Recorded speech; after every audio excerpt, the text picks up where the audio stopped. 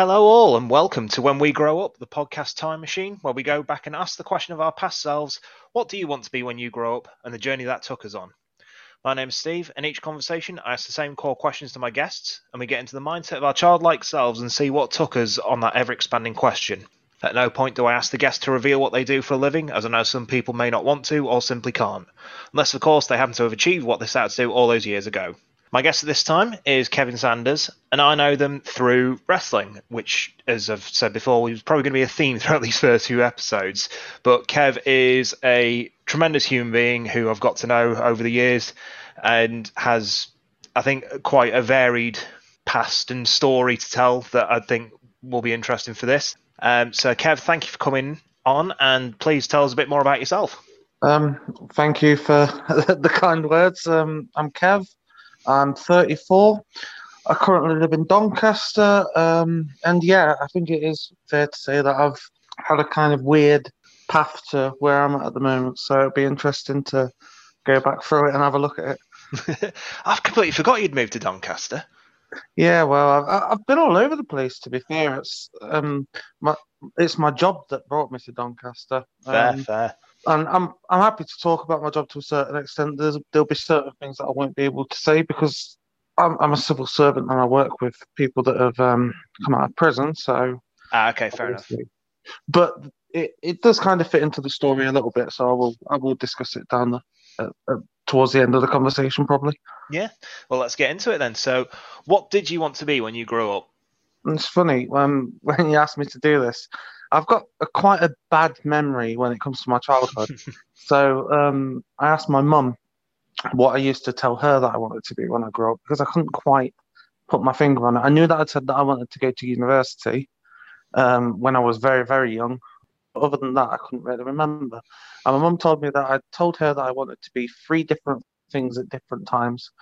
I'd said that I wanted to be an actor. I said that I wanted to be a wrestler. And I'd said that I wanted to be a teacher. So you went big aspirational and then kind of teacher. Yeah.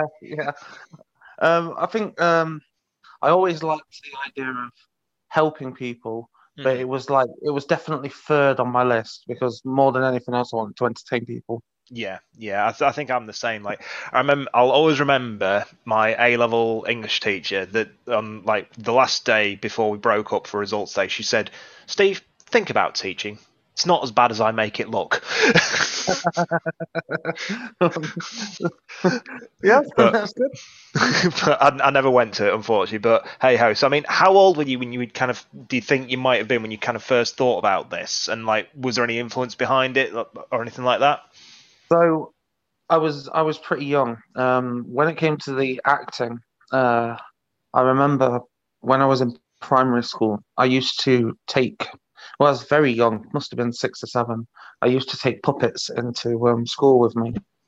But I quickly realised that even at that age, that there are certain methods of entertaining people that are kind of socially acceptable, and there are some that make you the puppet man. And so there were certain kids that found me a little bit weird, I think, at first. And I kind of thought, I need to find a way to do this without making myself, putting that big spotlight on myself. I realized that you have to be able to compartmentalize when you're working and when you're being entertaining. And around that time, we were starting to do little school plays like nativities, and there'd be a play in summertime. And I thought, well, maybe that's what I could do to get on stage and entertain people then. And I started taking part in the school plays and instantly fell in love with the idea that everybody was watching me. And I loved the pressure for that acting brought, like having to remember your lines, having to do well. And I loved the adrenaline rush. And yeah, so that's where the acting thing started. I was just trying to find an outlet for my energy. Yeah. Wrestling, however, started with my nan. My nan was a huge. As I've grown up, I realised that she was probably a World of Sport fan. And she used to probably watch it with the rest of people in England on a Sunday afternoon. Yeah. I was a big fan of that style of wrestling. But she used to buy videos from car boot sales, and I would go around and stay at my nan's on weekends sometimes, and I'd go through the cupboards as you did when you were a kid, trying to find a VHS that tickled your fancy. I was like, "Has she got any horror films?" Trying to find something that might scare me. And the first one I pulled out was WrestleMania 3, and it was a big purple DVD, and it had Hulk Hogan on the cover, and it was just such a startling and like strong image to me that straight away I was like, "What is this?" So I went over to the TV, put it on, and instantly fell in love with wrestling, like completely head over heels in love. I loved the entrances, I loved the physicality, I loved everything about, and most of all, I loved the performances and the actors. And that's how I kind of saw them, as actors. Yeah. Um, so that kind of came through my nan. I think it all started there, and we used to watch it together. Um, I'd sit in her wheelchair, and we'd just watch wrestling for hours. So yeah, I think that's where it all started. Really, teaching, no idea, no idea. It just felt like something I'd be good at. I think. Yeah, that's completely fair. Like, because I think maybe like because with wrestling and acting being such this big kind of aspirational, I think maybe I don't know. I mean, I can't speak for you, obviously, but maybe it was like felt a bit more tangible. Maybe I don't know. I think actually acting, I didn't realize. Yeah, I think teaching felt more tangible as in like a proper job. Like I could Yeah, go out and get that job if I taught my if I got went to university, got a degree, went down that path. I knew that it was something that I could achievably do. Acting always seemed like a stretch, but I was quite good at it. So I held out a little bit of hope. I got an A yeah, star in GCSE level, and then went to college and got an A. So I thought, well, there's something here. I can do something. yeah, Um, Wrestling, I never thought was even an option. If I'm being honest, I yeah. didn't. I didn't know anything about UK wrestling scene or anything like that. So that just seemed like the unachievable dream. These giant men, that it never even crossed my mind that it might be something that I was able to do down the line. Yeah, no, absolutely. Because it was like the American thing, wasn't it? It was Definitely. like, and I think by the time me and you kind of were watching, it was off our screen. World Sport wasn't a thing; it was off the screen. So British wrestling was almost like a well kept secret, almost. Yeah, to a certain extent, it was very niche, wasn't it? Yeah, and it You was had like to you the had to be very in tribute the know. act. Yes, yeah. Fake undertakers and Yeah, things like that. Yeah. yeah. So moving on then. So I mean, obviously, because you had quite a few bases covered. So like, my next question is usually like, did your idea change at any point, and if so, when?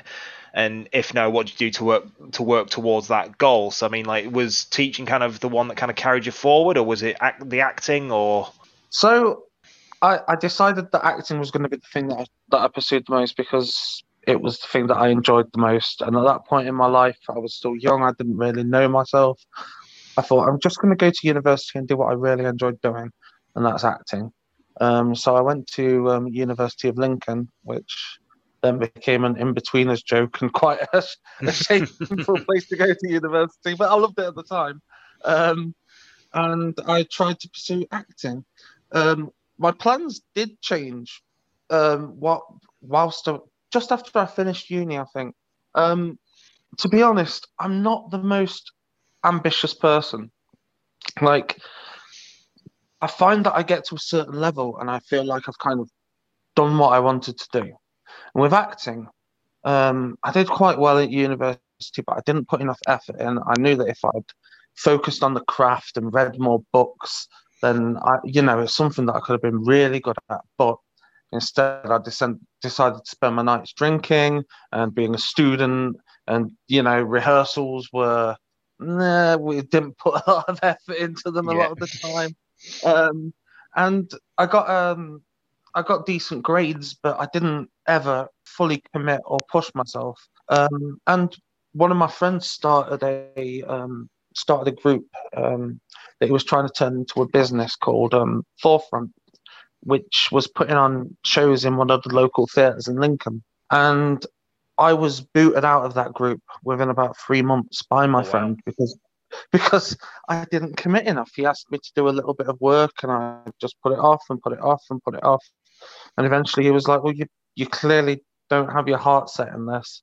So, we need people that are fully focused and fully motivated, which is, it was a setback, and I was quite bitter about it for a while, I think. Uh, I was quite angry that I'd get kicked out of my friends group. I thought if there was any place that I'd be able to do theatre without trouble, it'd be with my mates, and then I got booted from there as well. But I kind of felt like I achieved my goal because I ended up going to the Edinburgh Fringe Festival and performing two plays there. Oh. For a month, I was in two plays, one a day, two a day. I'd do the first play in the morning, then I'd literally go to another theatre and do the second play in the afternoon for an entire month. By the third week, I'd completely lost my voice. We were flyering. We were, it was an incredible experience, and I felt for a little while what it would be like to be an actor with that constant pressure to always perform, to always, no matter how you feel when you wake up, to always be on it. And it was hard work. And because I'd managed to do that, and it was something that I can, it's a bucket list tick. So when I look back and I think, did I fail as an actor? Well, yeah, probably didn't push myself as hard as I could have. I probably didn't go as far as I could have because I was decent. But at the end of the day, I did some pretty cool things and some things that I'm quite proud of. So I'm happy in that respect. Yeah, I mean, it depends entirely on how you measure failure and success, isn't it? Really, because I mean, like, to say you got to the Fringe, with two plays, let alone one, I think's pretty fucking admirable, to be fair, in that regard. Like, there are plenty of people who grind away at it, like, be it on comedy or theatre or whatever, and don't get out of their kind of local communities. Yeah, I did. It was probably my favorite part of my life. Like that 1 month is probably the month that I hold highest regard when I look back. I was with people that I loved. I was experiencing something that I'd never imagined that I'd be able to do. I'm very, very. The plays that we did got, I'd say, average to very good reviews, except for a couple for one of the plays, which was a very dark play and not to everybody's taste. So I understand it. But yeah, I'm happy. I'm happy that I kind of tick that box to a certain extent. Awesome. So, I mean, do you think? I mean, the fact is, you're now kind of quite deeply entrenched in the wrestling scene. Are you making, when I'll give you a chance at the end to plug your social medias and stuff like that, but you're getting very firmly entrenched in getting yourself still recognized and still making yourself known, even during current climate and everything like that, which again, very admirable to do. And so I mean, with that in mind, you're still in that initial idea. Do you think you'd revisit the idea of acting or teaching? Or I mean, even now, do you know what you want to be when you, for lack of, inverted commas, grow up, if there is such a thing? And if not, does that bother you at all? So I don't think I would ever go back to acting. I think there were certain parts of that world, as there are certain parts of the wrestling world, that I didn't enjoy. There's a lot of rejection, which, unless you've got a certain kind of personality after a period of time, that just wears you down. Which I don't get so much in wrestling. I feel like I'm more natural in that environment, and I'm still getting to do the performing thing. I'm still getting to scratch that itch. And I've done okay in wrestling. Again, could I have done more? Could I have pushed myself harder? Yeah, but wrestling is slightly different. To make it a career, you've got to sacrifice a lot of things. You've got to travel a hell of a lot. You've got to risk putting, your body on the line. So it's hard to go to work every day if you've got injuries, especially the style of wrestler I am. I'm very physical. I like to throw myself around a lot. So I decided quite early on that wrestling was never going to be a career for me. But again, I've done over 100 paid matches, which was always what I said I'd call, officially be able to call myself a professional wrestler for. Around, I always thought 100 paid matches, and I can say, yeah, I'm a wrestler, and I've done that. So again, that box is kind of ticked for me now. Awesome. Teaching, I think I think I will go back to teaching. I think eventually I'm going to want to do a doctorate and teach in a university. Nice. That, that feels like my ideal, like from 50 to 65 kind of age job. You Nice. know, I can see that being the thing that I settle down into in later life when it's not a relaxing job, but it's something that I feel like I'd be quite natural at and could slide into easily and enjoy. I don't know if I'd teach sociology or drama, or I've got a few things that I could potentially look into further. But I, I've grown a lot as a person. Looking back, I realised how much I've changed and how much my worldview has changed and all those kind of things. So who knows where I'm going to be? I think I will teach wrestling. That's one thing. I Yeah. think I will. I think I will open a school. That I think there's a lot of openings in places like Doncaster, um, for something like that. Obviously, COVID is a barrier to those kind of things at the moment. But I could, if I don't go into teaching, and then I think I will at the very least teach wrestling. Yeah, no, I mean, you've got a good mind for it, mate. So, there's definitely, I think you could definitely offer a lot in that regard. So, absolutely. I mean, and at the end of the day, it's still teaching in some regard, isn't it? So Yeah. you still tick that box. So I think final question really then is, what would you tell your younger self about when they grow up? This is the question that I looked at for a long, long time and just kind of couldn't decide. And I thought it's a little bit of a cop out answer to say I wouldn't change anything, because I think I would. I think the one thing I'd say is try harder, knuckle down, do things sooner. I wish I could have got into wrestling sooner. I think I could have I might have been in a better mindset to take a proper crack at it if I'd have got in sooner. If I'd have focused more when I was at uni, then I've got friends that are on TV. I've got friends that have won awards for the filmmaking. That could have been me potentially, but it's not the path I chose. I would probably say to my younger self, you do need to buckle in and knuckle down and do your work and actually put some effort in. But having said that, I've got a job that I absolutely love. Working with offenders, helping people find houses and giving them a second chance in life that they perhaps wouldn't have had.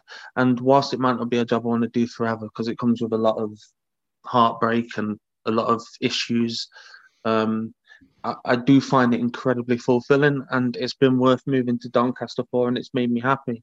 I've got a beautiful wife, a nice house, and a dog.